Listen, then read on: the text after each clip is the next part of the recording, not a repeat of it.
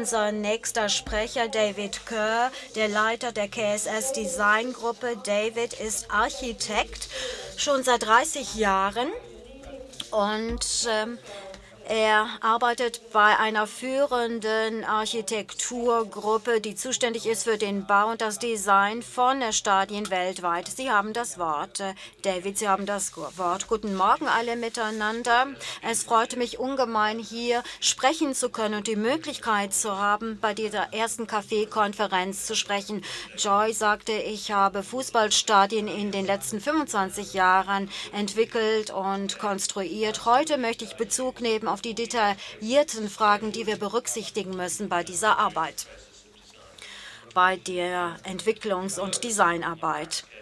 Meine Praxis, mein Büro arbeitet in Großbritannien, Europa und weltweit. Dort sind wir tätig und es gibt keinen Zweifel daran, dass der Leitfaden, der in Großbritannien besteht, zugängliche Stadien führend ist, weltweit als solcher anzusehen ist und vergleichbar mit dem Green Guide, der Anfang der 90er Jahre veröffentlicht wurde, der Grundlage war für alle Konstruktionsleitlinien für den Bau der Stadien gemäß den schrecklichen Ereignissen, die es in den Stadien in Großbritannien und Europa damals gab.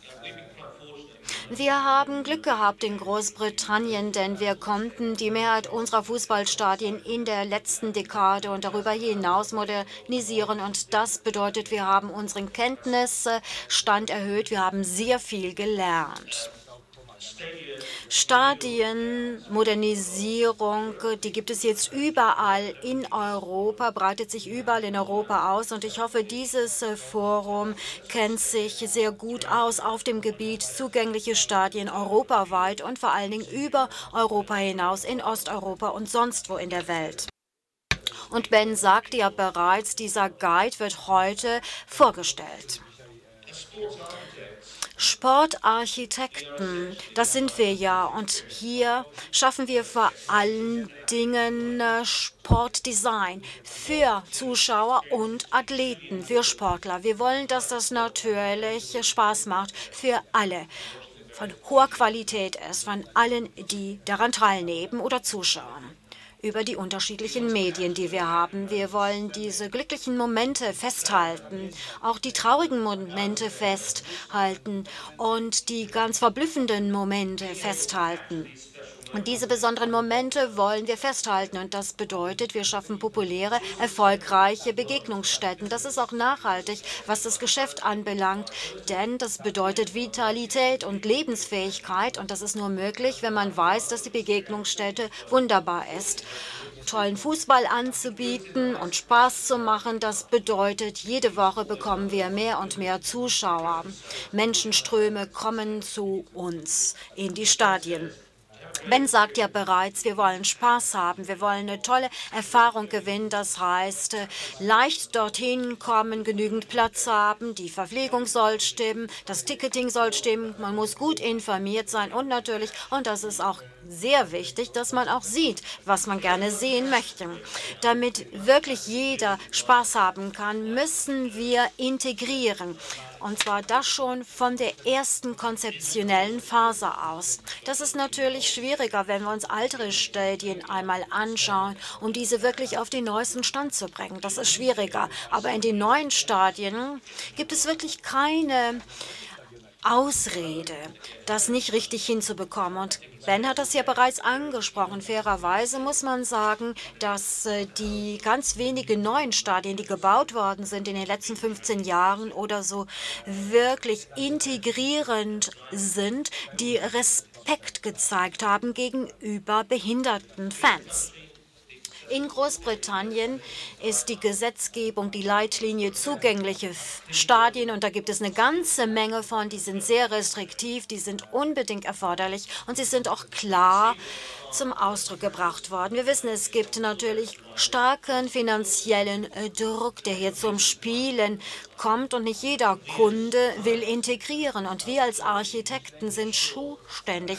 Wir müssen sicherstellen, dass unsere Kunden sich auch über diese Dinge Gedanken machen. Das bedeutet also, dass wir gemeinsame Konsultationen brauchen mit den Hauptbeteiligten ganz zu Anfang des Prozesses. Wir müssen natürlich auch die Regel der Zugänglichkeit verstehen und das ist unbedingt erforderlich, um hier die richtigen Maßnahmen für Behinderten zu schaffen.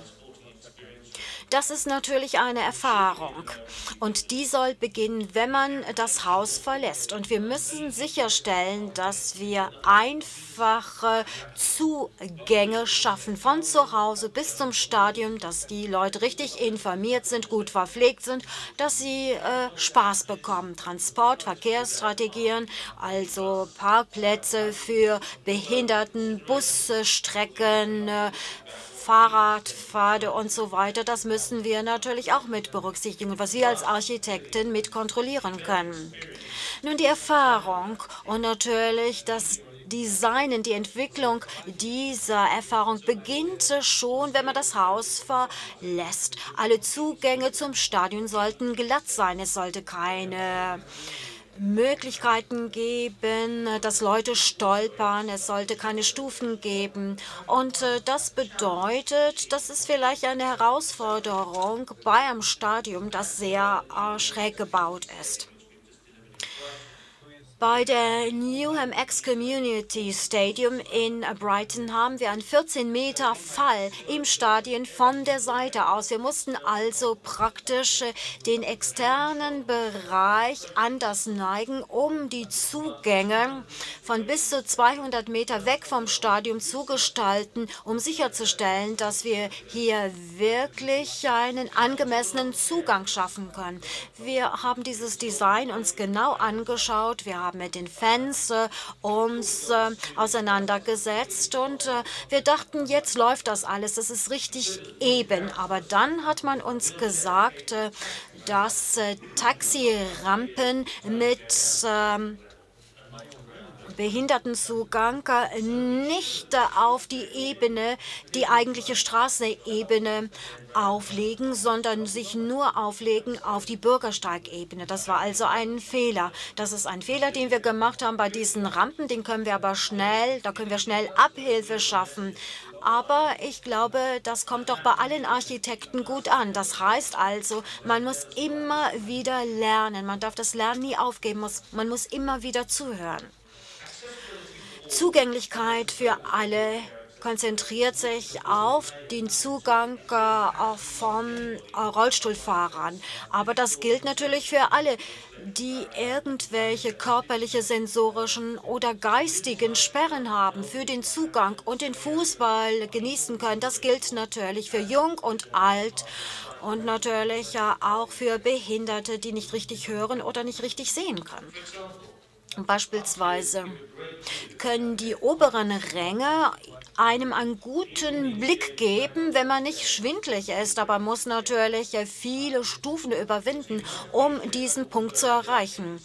Also vielleicht braucht man einen besonderen Sitzbereich wie hier oder in einem Bereich, wo man besser sitzen kann, wo das Ganze auch nicht so steil ist. Es gibt natürlich viele Probleme, sich auseinanderzusetzen mit den bestehenden Stadien und diese zu modernisieren, aber es gibt die Möglichkeit, zugängliche Wege zu schaffen durch Kontrast, durch Induktionsschlaufen und durch Angaben, Beschilderung. Zugängliche Sitze können wir nicht immer richtig in den Griff bekommen. Manchmal können wir das auch besser beschildern. Das liegt auf der Hand. Wir brauchen gute, klare Bezeichnung, Beschilderung. Das ist sehr wichtig, vor allen Dingen bei Stadien, wo wir sehr viele Menschenmengen haben und wo Beschilderung unter Kopfhöhenniveau wirklich nichts bringt. Hier in diesem Zentralbereich wissen wir überhaupt nicht, wohin wir uns bewegen. Wir wissen überhaupt nicht, uns befinden, wenn ein neuer Fan hier eintrifft, dann weiß er wirklich nicht, wo er sich befindet. Hier ist das allerdings anders. Da gibt es eine klare Beschilderung, hoch angebracht. Das ist wesentlich einfacher für den Fan.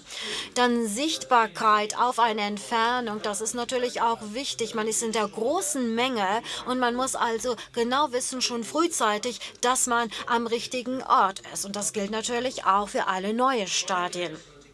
Wir wollen natürlich, dass die Rollstuhlfahrer einen Spaß haben und deshalb muss das von Anfang an richtig kontrolliert und designt werden. Wenn wir das von Anfang an richtig in den Begriff bekommen, dann ist ganz klar, dass alle Ebenen, intern und extern, Zugänge und so weiter im Inneren des Stadiums gewahrt werden. Das ist der Anfangspunkt für uns. Ferner ist noch zu sagen, dass die Sicht, die Qualität der Serviceleistung und die gesamte Erfahrung des Behinderten negativ ist, wenn wir das nicht tun. Man kann das kaum dann wieder korrigieren. Architekten müssen jetzt sicherstellen, dass jeder, der an einer Behinderung hat, Zugriff hat, auf alle Ebenen, alle Bereiche des Stadiums Zugriff hat.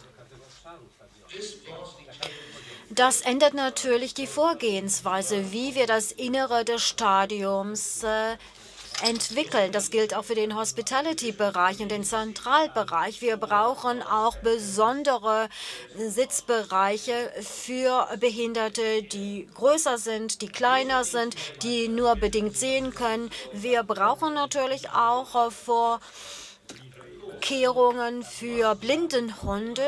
Diese nächste Darstellung tut mir leid. Die Hunde müssen das tun, was sie nun mal tun müssen. Und ich glaube, wir müssen das auch planen, bevor neue Hundeschulen das erreichen, was sie erreichen sollten. Es geht also nicht nur um die horizontale und vertikale Bewegungsmöglichkeiten, sondern wir müssen uns auch überlegen, was tut sich auf hoher Ebene der Tribüne. Das müssen wir auch genau planen, um sicherzustellen, dass behinderte und nicht behinderte Fans Zugang haben und das Stadion auch wieder verlassen können. Historisch gesehen gab es zugängliche Räume für die Rollstuhlfahrer auf der Seite des Spielfeldes. Vor 20 Jahren habe ich mit jemandem gearbeitet, der hat gesagt, das ist doch ganz einfach, wir bringen die einfach vorne an. Das führte doch nicht zu einem Problem. Ich fand diese Vorgehensweise wirklich schrecklich. Und selbst heute ist es so, dass es vielfach der Fall ist, dass der Sitzplatz für die Rollstuhlfahrer sich in dieser Stellung befindet und wo man kaum sehen kann. Vor allen Dingen bei der Einführung all dieser neuen Werbekampagnen und Werbetafeln. Es ist einfach, dorthin zu kommen, aber der Blick ist nicht so toll. Man hat kaum Perspektive und man hat nicht Zugang für alle. Und diese Plätze waren nicht immer besonders gut geschützt vor Regen, populär bei etlichen Fans, aber brachte anderen Fans überhaupt nichts. Jetzt haben wir die Forderung zugänglicher Stadien und 75% der Rollstuhlfahrer können jetzt besser sehen bei allen Ticketkategorien, weil sie höher sitzen. Also wir wollen das Stadioninnere richtig entwickeln und dabei ist es von Anfang an sehr wichtig, die richtige Anzahl der Sichtpositionen, höhere Sichtposition für die Rollstühle von Anfang an einzubringen.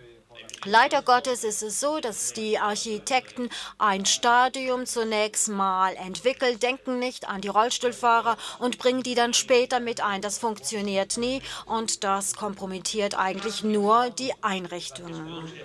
Klassisches Beispiel ist, dass die Rollstuhlfahrer hinter den normalen Sitzen stehen, auf gleicher Ebene, wenn es dann einen tollen Spielaugenblick gibt, also wenn ein Ball ins Tor geht, dann stehen natürlich alle auf und derjenige im Rollstuhl, der bekommt das überhaupt nicht mit, diesen tollen Augenblick, wo das Tor geschossen wird. Das ist absolut traurig und frustrierend.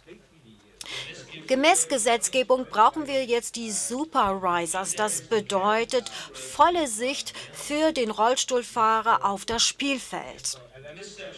In diesem Darstellung sehen wir also eine typische Anordnung mit einem guten Blick. Dieser Supervisor bedeutet, dass der Rollstuhl Behinderte besser sitzt.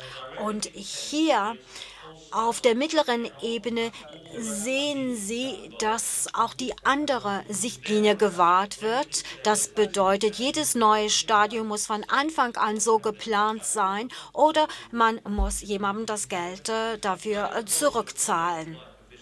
Planung des Stadioninneren für Behinderte so früh wie möglich, wie hier angegeben. Hier haben wir 12 typische Sitze im Stadion hier als Grundlist. Jetzt kommt ein Overlay dazu für den Rollstuhlfahrer und seinen Begleiter mit genügend Platz, dass man dahinterher sich auch bewegen kann. Das ist wunderbar. Das ist ein Verhältnis von 12 Sitzen für jeden Behinderten und für einen Begleitersitz. Natürlich können wir das Innere des Stadiums für eine spätere Rollstuhlnutzung nicht konstruieren. Wir müssen das von Anfang an richtig in den Griff bekommen oder müssen die Schüsselgröße dann erweitern und erhöhen. Also von Anfang an das berücksichtigen. Gemeinsamer Zugriff und Zugang ist natürlich auch ganz wichtig. Spezifische, isolierter Zugang ist nicht akzeptabel oder Ausgang hinten.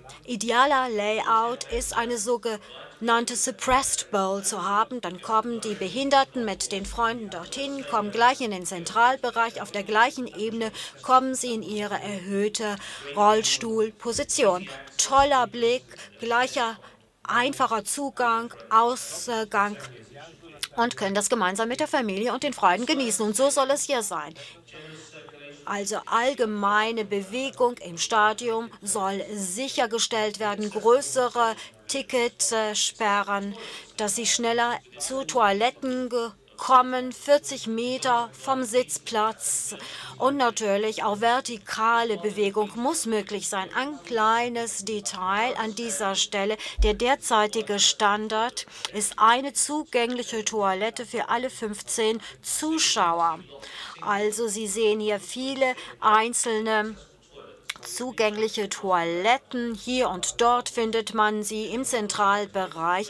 Aber wenn wir mehr Zuschauer haben als 15, dann sollten wir uns wirklich überlegen, wie können wir mehrere zugängliche Toiletten entwickeln, auch mit den entsprechenden Handgriffen.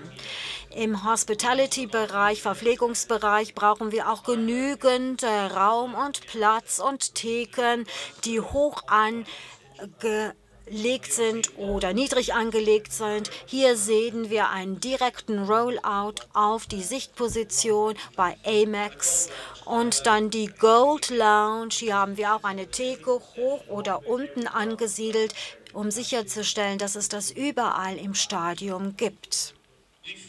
Wir haben festgestellt, dass die besten Positionen für die Rollstuhlfahrer sich hier befinden, in den Ecken, in einem erhöhten Bereich. Dann können Sie natürlich das Spiel sehr gut sich anschauen, ohne dass Sie gleich den Kopf ständig bewegen müssen. Aus diesem Grund ist zu sagen, dass Plätze im Zentrum dieser langen Tribünen normalerweise sehr teuer sind. Die sind aber nicht besonders komfortabel und auch nicht populär bei einigen Rollstuhlfahrern.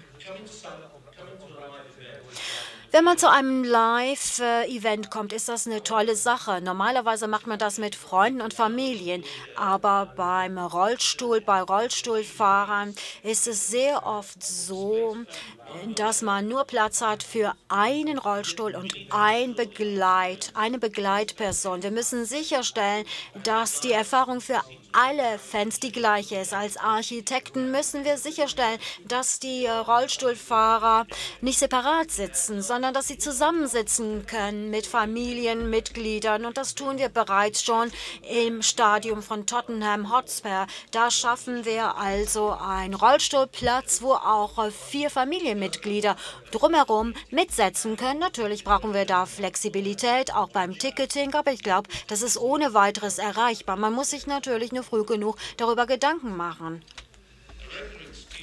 regelmäßige Ausrede, dass es nicht genügend Maßnahmen in Stadien gibt, ist, dass man sagt, also Rollstuhlfahrer bekommt besondere Preise. Das ist ein Preis der zweiten Klasse für eine Sicht der zweiten Klasse. Das ist nicht akzeptabel. Wir brauchen vollständige Preise für vollständige Sicht. Das bedeutet natürlich nicht, dass reduzierte Preise nicht begrüßenswert sind. Natürlich sind die gut, aber nicht auf Kosten der Qualität, der Sicht und der Erfahrung, dem Spaß, den man hat. Viele Stadien heute haben auch ihre Rolle außerhalb des Fußballstadiums expandiert. Die Gemeinschaft wird involviert. Täglich tut sich etwas. Die Macht des Sports wird jetzt anerkannt als ein wunderbares Magnet für neue Integrationsprogramme, für Leute, die geschult werden, ausgebildet werden, Erwachsenenbildung. Stadieneinrichtungen sind jetzt so toll, dass es Konferenzen, Ausstellungen, Messen gibt, dass Hochzeiten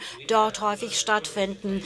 Die erste Hochzeit im Amex-Stadion fand kurz vor der Einweihung des Stadions statt und ein Spiel stattfand. Wir brauchen natürlich auch nicht nur Flexibilität, sondern auch hohe Qualität als Veranstaltungsort.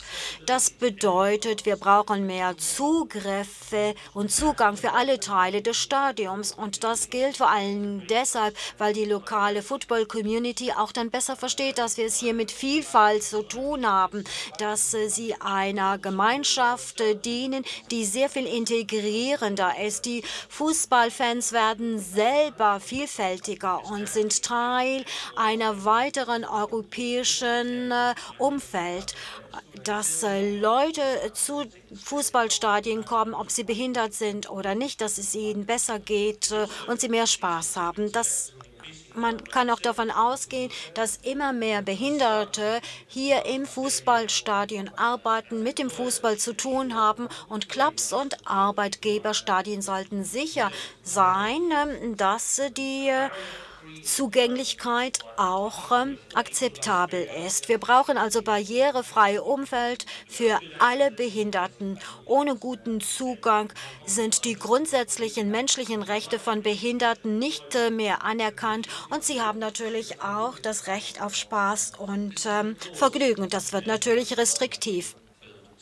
Das gilt natürlich für den Bau von neuen Stadien im Besonderen. Wir sind erfahrene Sportarchitekten und mit einem guten Klienten können wir natürlich dies erreichen in einem neuen Studium. Wir wollen natürlich vollständige Stadien in unterschiedlichen Phasen erreichen. Das ist schwieriger und man muss sich mehr Gedanken darüber machen. Die Herausforderung für uns alle besteht nämlich darin, dass wir jetzt die finanziellen Mittel finden und auch die Bereitschaft haben, die bestehenden älteren Stadien uns neu anzuschauen und wie wir diese umstellen können. Es gibt aber ein klassisches Dilemma für den Architekten. Wir wissen ganz einfach nicht, was wir nicht wissen. Also wir, die Architekten, haben eine eigene Behinderung selbst sozusagen. Wir können uns vorstellen, aber verstehen nie hundertprozentig, was die Forderungen der Behinderten sind.